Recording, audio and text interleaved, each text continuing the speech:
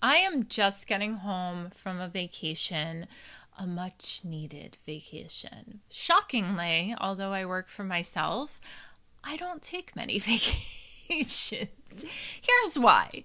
There's a little wisdom to this, okay? There's just a little, all right? Number one, I tried to shape my life in a way where I didn't have to take vacations, where I really enjoy the work that I do so much, but I have a really great work-life balance set up so that, I'm not living for the weekend, so to speak. I work and the next day I work on other things. Like I'm never doing the same thing every single day. There's a routine and there's a schedule, but it changes so frequently. I have a lot of freedom. I have a lot of freedom to spend time with my friends and my family and do the things I want to do. And it's easy also for me to take time off. I'm not saying this to rub it in anyone's face. I'm saying that I really took a hard route to get to that point, because while everybody else was making a lot more money than me and in a secure 9-to-5 type of job right out of college, I couldn't pay my bills, was living above my parents' garage, and was determined to figure out how to do this. And now that I do it, I sometimes take it for granted. I'm not going to lie. I'll be real with you. I sometimes take it for granted. I take the amount of freedom and balance that I have in my life for granted until I sit down and I might talk about it, which is part of the reason why this podcast is so valuable, because I get to express myself. I get that space to really hear myself. I think I said this in a recent episode because I had a bunch of people reach out and say that really helped them to hear it put that way, that there is value in hearing what you're thinking about out loud, right? That's why we call a friend and we want to vent. That's why sometimes after a little venting session, you walk away with some clarity. Hopefully that's the intention behind going into that venting session, but that's a conversation for another day. Needless to say, I'm back from my vacation. This was the first time that I have actually gone on a trip and really didn't do any work, like at all. Because even if I'm not sitting down and having a session with a client, I'm working 24/7. I have clients that have text message support. I have social media pages to run, content to create in real time for those social media pages. I have a Patreon community that I provide constant, like weekly and monthly content to. I have a resource center that a lot of you are students in, the Inner Genius, that I'm always trying to come up with new classes to film and edit and put in there. There's a lot of different things that I'm doing, answering podcast interviews, things like that. So I'm never really not working, even if I'm making time for friends and family.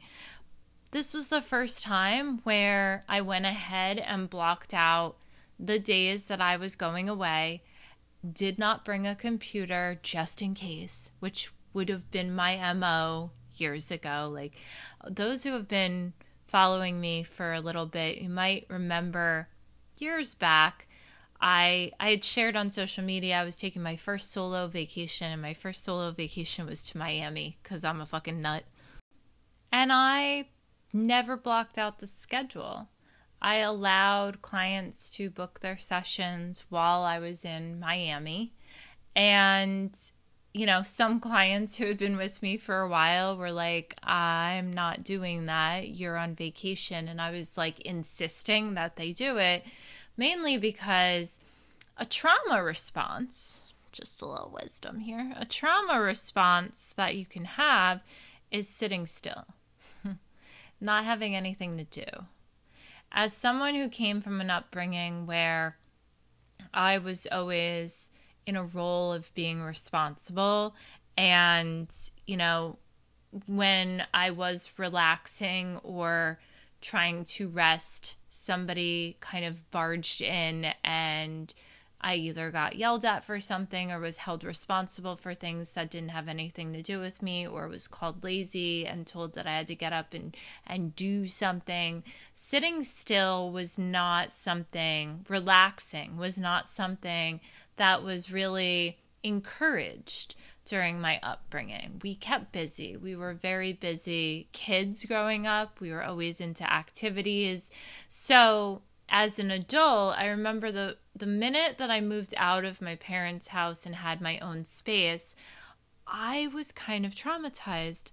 I would sit on my couch in my apartment, and it was quiet here, and I had nothing to do for maybe a few hours, and I was uncomfortable. I was on the edge of my seat and instinctually waiting for somebody to barge in or contact me with an emergency, because that's the conditioning that I had endured for a very long time, not just in my house growing up, but like in, some of the jobs, the nanny job that I had. So,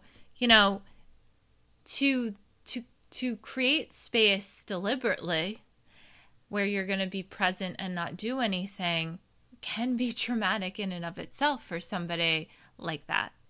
So what I had to learn to do was sit in that space, sit in that discomfort, and start to recondition myself to not expect the worst in the silence, in the space, right? Because if what has been imprinted in my body, let's say, from a very young age was you get 5 to 10 minutes of relaxation and then somebody is going to charge in and need something, or the other shoe is always going to drop, whatever it is, someone's going to yell at you.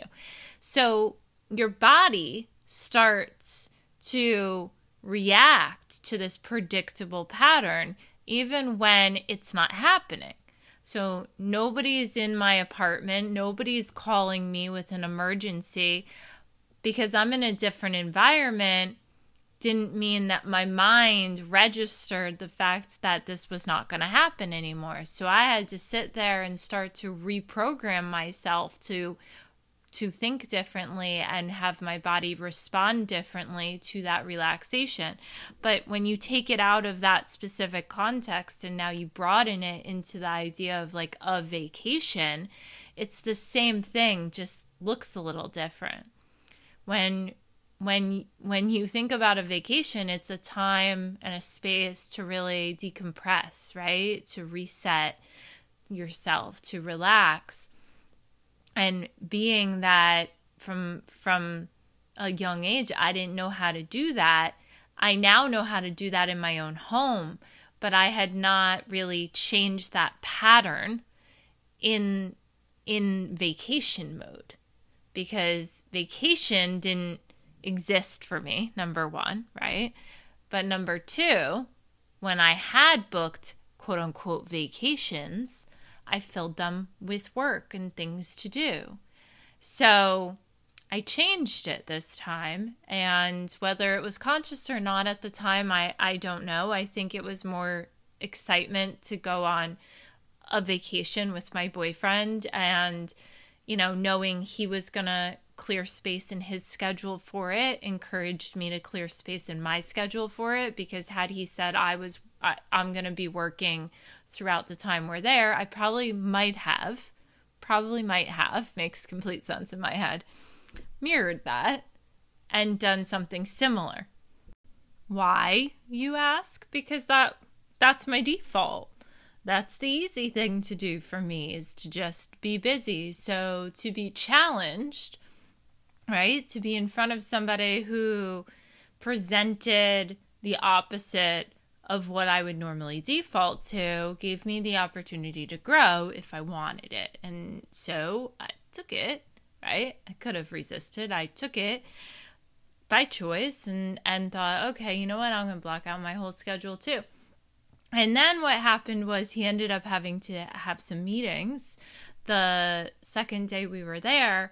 And again, that presented me another opportunity to grow, because I could have sat around in the hotel waiting on him to get done. But instead, I decided to go out on my own and explore, which for me, once more, back in the day, little shy Amy would have wanted her hand held and to be shown around town instead of having to, be proactive and go out on her own and get into some interesting things by herself without anybody leading the way.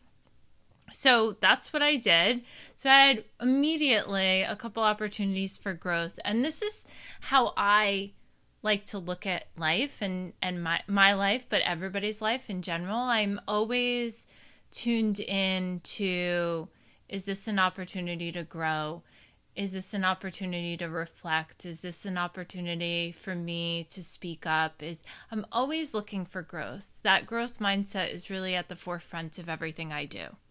So anyway, let me tell you a little bit about my vacation.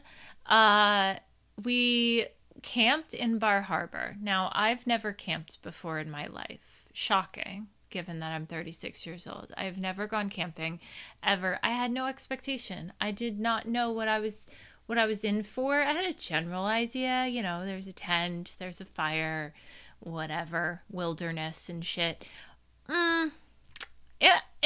It was fun. It was fun. But I was taken back because the majority of people at the campground were in campers, not tents. There was less than a handful of us who were actually using tents. Everybody else was in this decked out camper or like rented camper situation, which is fine. I'm not judging. Okay. I know a camper is nice, but you're not getting like the authentic camping experience. These people were retiring to their campers at like 7:30 at night to sit in their recliners and watch their TV inside without any bugs biting them. Meanwhile, we went full out. Like, we went and got s'mores shit because I've never made s'mores over an open flame. I've never had a marshmallow on a little stick. I've never done any of this before. So I had a blast, and nothing calls for presence more than sitting around a fire, like sitting around a campfire, because there's nothing to do but talk to each other, stare at the flame, or stare at the sky. And like, you could see all the stars. A flame is freaking hypnotizing if you stare at it, and I'm no pyro, but give it a try. Give it a whirl. Go light a bonfire in your backyard tonight and stare at that flame. It hypnotizes you. It's meditative. It started to put me to sleep. Had s'mores, delish. We made hot dogs over the fire. That was so much fun. Basic shit. It's so interesting to me how like sometimes it's the simple pleasures in life that we miss and forget bring us the most joy. Ironic though, how us humans have turned such a simple pleasure like camping into an experience that involves a giant decked out camper with a TV and a stove and recliners and lights and an actual bed. It defeats the entire purpose. I was talking to Phil about it while we were there, and we were laughing because it's just kind of like, you just brought your entire home with you. Like, why didn't you just stay home? Or that's your home, and that's fine. Respect, because I could get down with that too. But let's pretend like that's your home away from home, and that's what you enjoy doing. It just doesn't make sense to me. However, after camping, I will say this. You end up realizing how many little things you need, and it starts to accumulate to the point where I can see why somebody's like, you know what? Fuck the tent. I'm just going to get a camper and put everything in the van or the truck. Somebody had an old mini school bus decked out as their camper, which was kind of cool. Like it's like a cool vibe. I don't know how else to put it because it was brand new. It was a brand new experience for me. But really taken back that like the majority of people there were definitely in campers and asleep. Like we were like lighting our fire around like 7:30, 8 o'clock while people were retiring inside and going to sleep. And I was like, where's the party at? There was like one large family reunion situation happening and it looked like they never left their bonfire. And me and Phil were like, okay, like if we're them, we're getting sick of each other. But these other people, I don't know, was it the old person camping community that we ended up in? I'm not quite sure. These two ladies right next to us, okay? They had their camping van. I don't have the proper terminology. Hang tight here. It's like it was not necessarily a camper. It was definitely more like a Sprinter van that they were using for camping. But then they had this thing that looked like, oh my God, it looked like the doggy playpen that I bought for Dewey when he was a puppy. It was this extra large kind of like mesh netted tent type structure, okay? That there was nothing in it, okay? It was just a circle that you zip yourself into, and they sat their two chairs inside of it and just stared at the lake. Just them. That's what they did. That was the extent of their outdoor activities. Did not make any sense to me. And then we had Svetlana, and it was some sort of 90-day fiance situation on the other side of us. They were camping in an actual tent. They were also from Jersey, which we had to laugh, but it was definitely some sort of 90-day fiance situation. She really wasn't speaking that much. She was just kind of like robotically cutting vegetables and doing whatever he told her to do. And then we went to bed the last night there, and we're inside the tent, and they had been in their tent lights out by 7:30 like the rest of the senior citizen community, although they looked like they were our age. And all of a sudden, we start hearing moans. Svetlana and her Jersey boy were having full-blown sex so loud at the campground. I could not stop laughing my ass off thinking about all of the old people on other sides of us who have been asleep for the last hour and a half listening to her moan so loud. So yeah, camping was fun. We also went to Acadia National Park and hiked. We hiked this trail, the Jordan Cliff Trail, for those familiar. There's tons of trails there. There's one called the Beehive, and people legit die on that, so don't do that one if you go there. We YouTubed videos of it and then Googled, because out of curiosity, of course, like I'm standing on the edge of a mountain saying to Phil, hey, I don't think we should Google this right now, but I'm kind of curious how many people die here per year. And he was like, yeah, we'll do that one later, Aim, thanks. So when we did do that, we discovered there was recent deaths, and most of them are off of that Beehive Trail. I know morbid, but y'all know me. I roll right through the morbid stuff. So here we are on the other side of it. The trail that we hiked was extremely difficult. Again, Amy had no expectation, and I also don't doubt my physical abilities. I'm rather flexible and super athletic, in really good shape. Just don't really have great endurance in terms of like my breathing abilities kind of suck, as we all have discussed in previous episodes. I still struggle with the mouth breathing, nose breathing, especially if I'm moving at a certain pace. So I run out of breath easily. My body will run right ahead of my breathing. So it's a little bit of a struggle sometimes. But if I can keep pace, I'm pretty much a badass. And you don't have to quote me on that. Phil actually labeled me a badass on this one. So we're climbing this thing, and there's like rails like nailed into the Like, this was not just like a paved out trail. Like, you are climbing on rocks and having to dig your hands into them because there's nothing to grip kind of climbing. Again, I didn't know what to expect. He has been there before and did that one, so he knew what we were getting into, and he thought it would be a challenge for me, so he was kind of blown away that I just like was not scared and went right through it. We got to the top. Yay! Didn't die. Double yay! And then we also drove separately.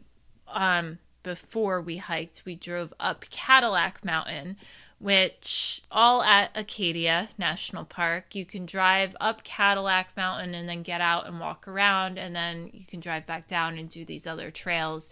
There's lots of different little lookout points there. I love hiking. He loves hiking. I just love being in nature, near water, mountains, trees, things like that make me really happy and bring me a lot of peace. So we had an amazing day. It was really incredible. Ironically, he had been to Maine on that hike like 1 year ago to the date. So it was kind of a pivotal, reflective moment for him as well, which I thought was rather special. I realized on this trip that things that should, and I'm putting quotations around should, make me scared, don't make me scared. And things that definitely are not really scary for most people terrify me, okay? Like, case in point, I'm climbing on the side of a cliff, walking past people, like we're passing people on this trail who are terrified or couldn't figure out how to climb the rock, and I just go ahead of them and like hoist myself up and just keep on moving, like without a flinch.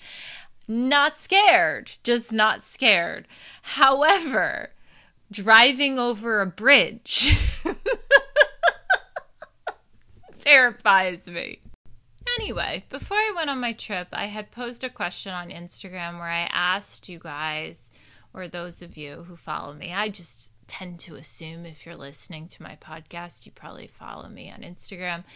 If you don't, you might want to check me out at Amy the Life Coach. Anyway, I asked a question where I said, what makes you feel disrespected? Like, what is something that could make you feel disrespected? And I got so many of the same answers. Some that I personally also feel, which is when someone doesn't value my time. Another one that was popular was when I feel like I'm being misunderstood, or I don't feel like I'm being heard or acknowledged or validated. So many good answers that I'm going to dig into probably in a class in the Inner Genius, or I'm going to address in my Patreon community. But what I want to speak to today is when we are feeling disrespected, we have complete power and control over feeling respected again in that moment or in that exchange.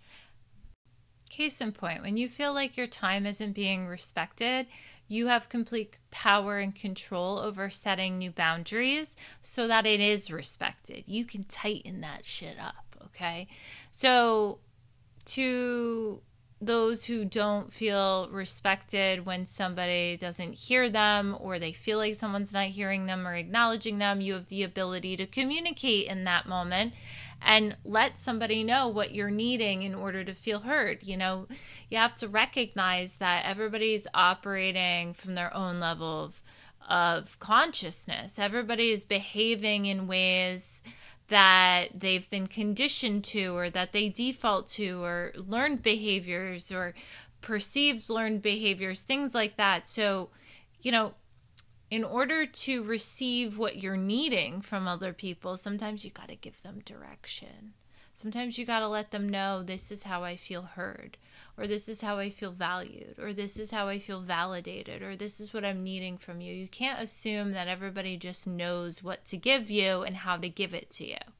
You know, it's kind of like telling somebody how you like, you know, this is very Jersey of me, but how you like your pasta being made.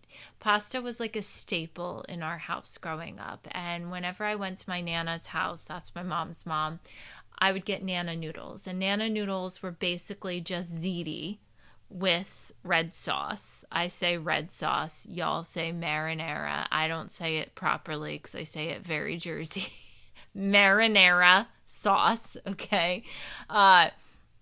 Don't ask me to say it with like an Italian accent. I cannot, all right? But you always had the option of saying, I just want buttered noodles, or I want it with the red sauce and I want some Parmesan on it, or Parmigiano Reggiano, all those fucking Italian words that I don't remember how to say. Or you can be as specific as how you wanted the noodles cooked. Like, I want them al dente, or I want them a little mushy. Or, whenever my grandma would make those shell, the noodles that are like the shells, I liked them cooked to the point where they plumped up and they lumped together. So there were like shells inside of shells inside of shells. That's how I liked it. And I was that specific. Again, it's probably not the best example, but it's the only one I could come up with at this time. You are detailed and clear, okay? You give them direction. You say, you do it in a restaurant these days. Like, I'd like my steak medium rare, or I'd like my eggs over easy, or, I'd like them runny, or I'd like them scrambled. We give direction so people know what we want. Why, for the life of me, we don't do this just naturally with other people when we're asking for them to validate us or support us or respect us is it's lost on me. I don't understand where the separation occurred between we can be detailed about what we're ordering at a restaurant or what we want on our salad or how we want our burger cooked, but we can't communicate to people, this is how I hear this information and it makes me feel bad, so this is how I can feel better, right? You allow people to support you by letting them know what you need and want. Nobody knows what you need and want if you don't tell them. Back to my point, you have complete control over feeling respected. I never knew this information, so I think it's important to share. I was always somebody who was scrambling in her relationships and her environments to feel respected and really digging my heels in and white-knuckling the fact that I didn't feel respected, but never knowing what to actually do to make the respect come my way. I didn't know. I just would lash out. I would just get angry. I would just demand to be respected, or demand to feel heard, or demand to feel supported. And I never received it that way, because that's not how you receive it. You don't dig your heels in and slam your fists down and go, you need to respect me. There's a different route to take to actually cultivate the respect. And that route involves you actually letting somebody know how to do it. Y'all think and assume people just know what you need to feel respected. Well, guess what? What you need to feel respected and what I need to feel respected are two different things. Now, a lot of us have similarities, just like the answers pertaining to what makes you feel disrespected. A lot of us are similar. A lot of us don't feel respected when somebody doesn't value our time. But how I value my time and how you value your time are two different things. So, let's give you a nice example. When you sign up to work with me, it's very clear how to book a session. It's very clear where in the calendar the sessions exist, like on what days of the week and what time slots and how long they are. I've mapped it out based on how I value my time. And then you have no other option. Now, yes, this is a business, this is a service, and in order to get my help and my support, you need to sign up and work the way I've set it up.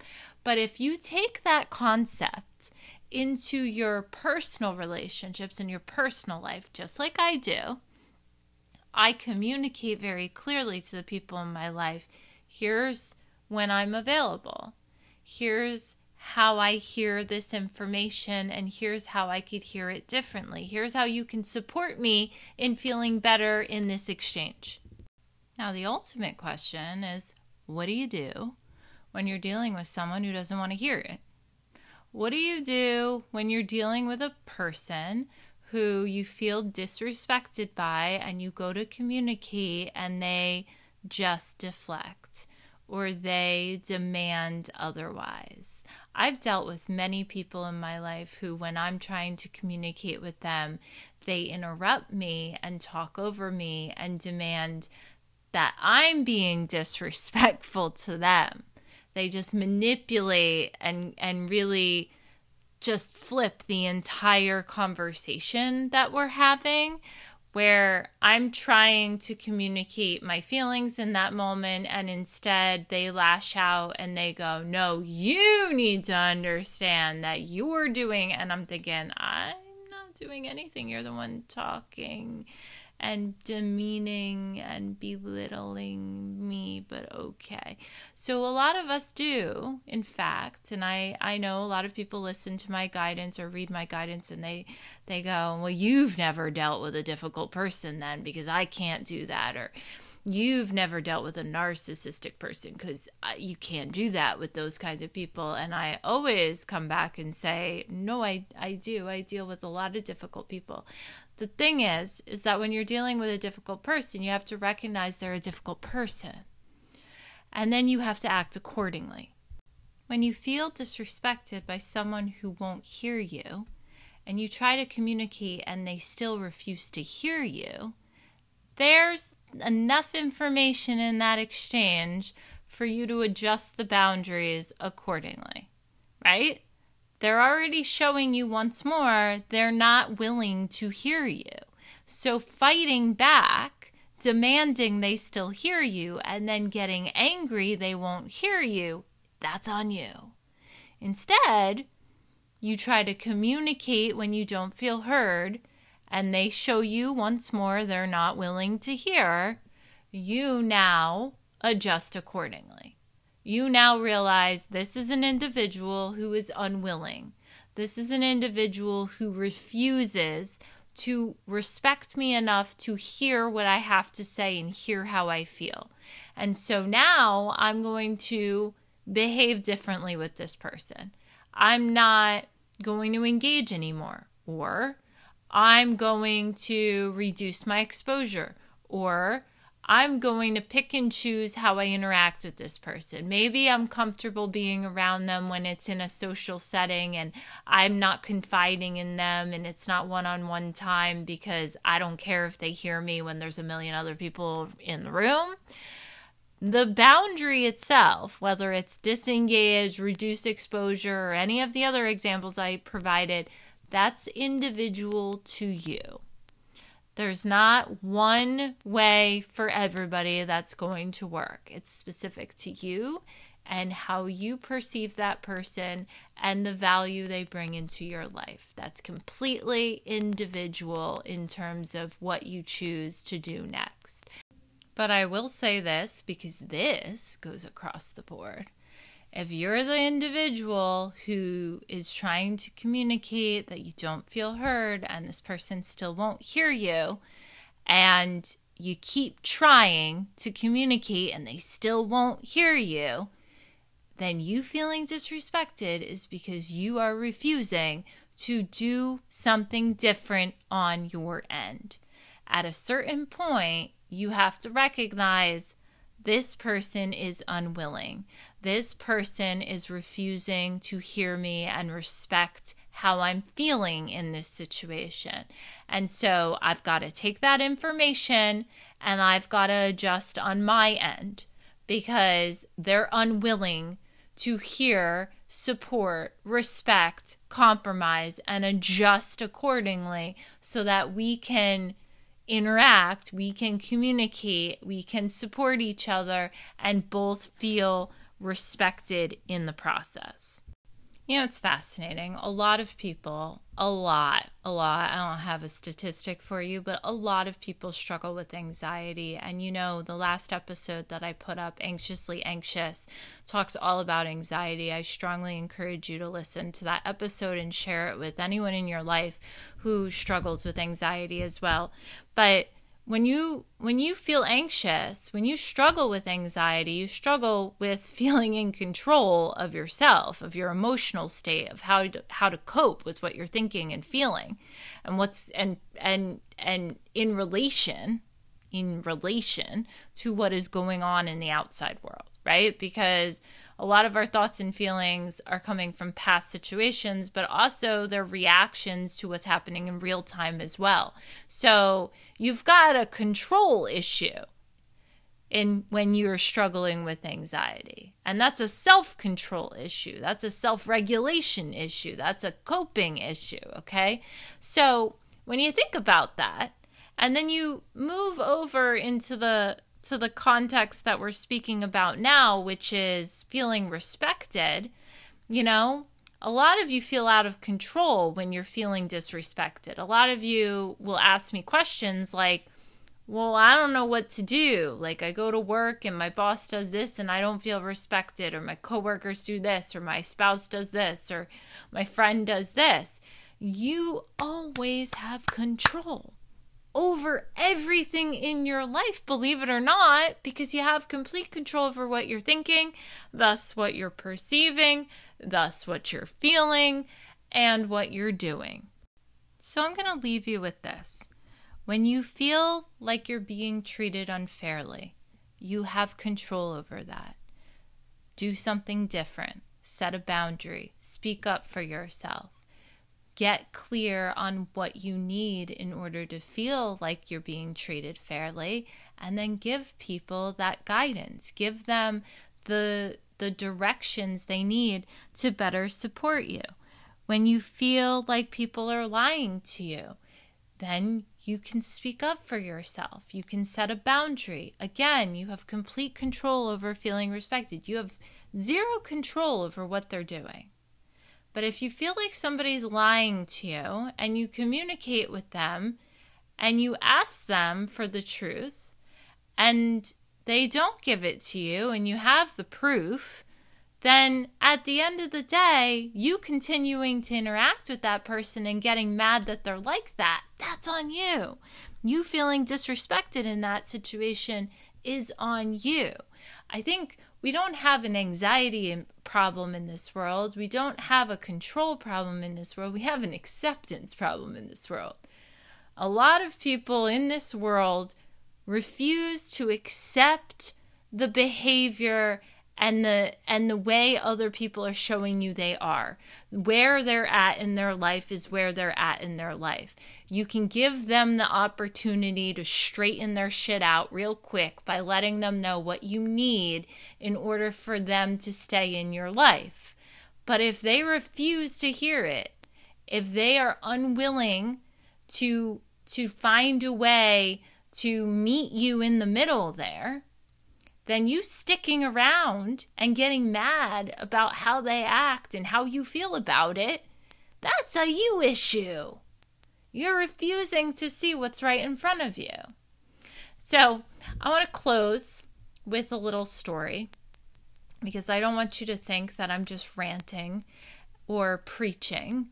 I want you to know that I actively have to practice what I preach as well. And so I'm right now proactively in my life choosing to adjust my behavior with somebody that I've known for a long time, and I'm feeling like she doesn't necessarily respect what I extend in her direction. And I have communicated many times about it.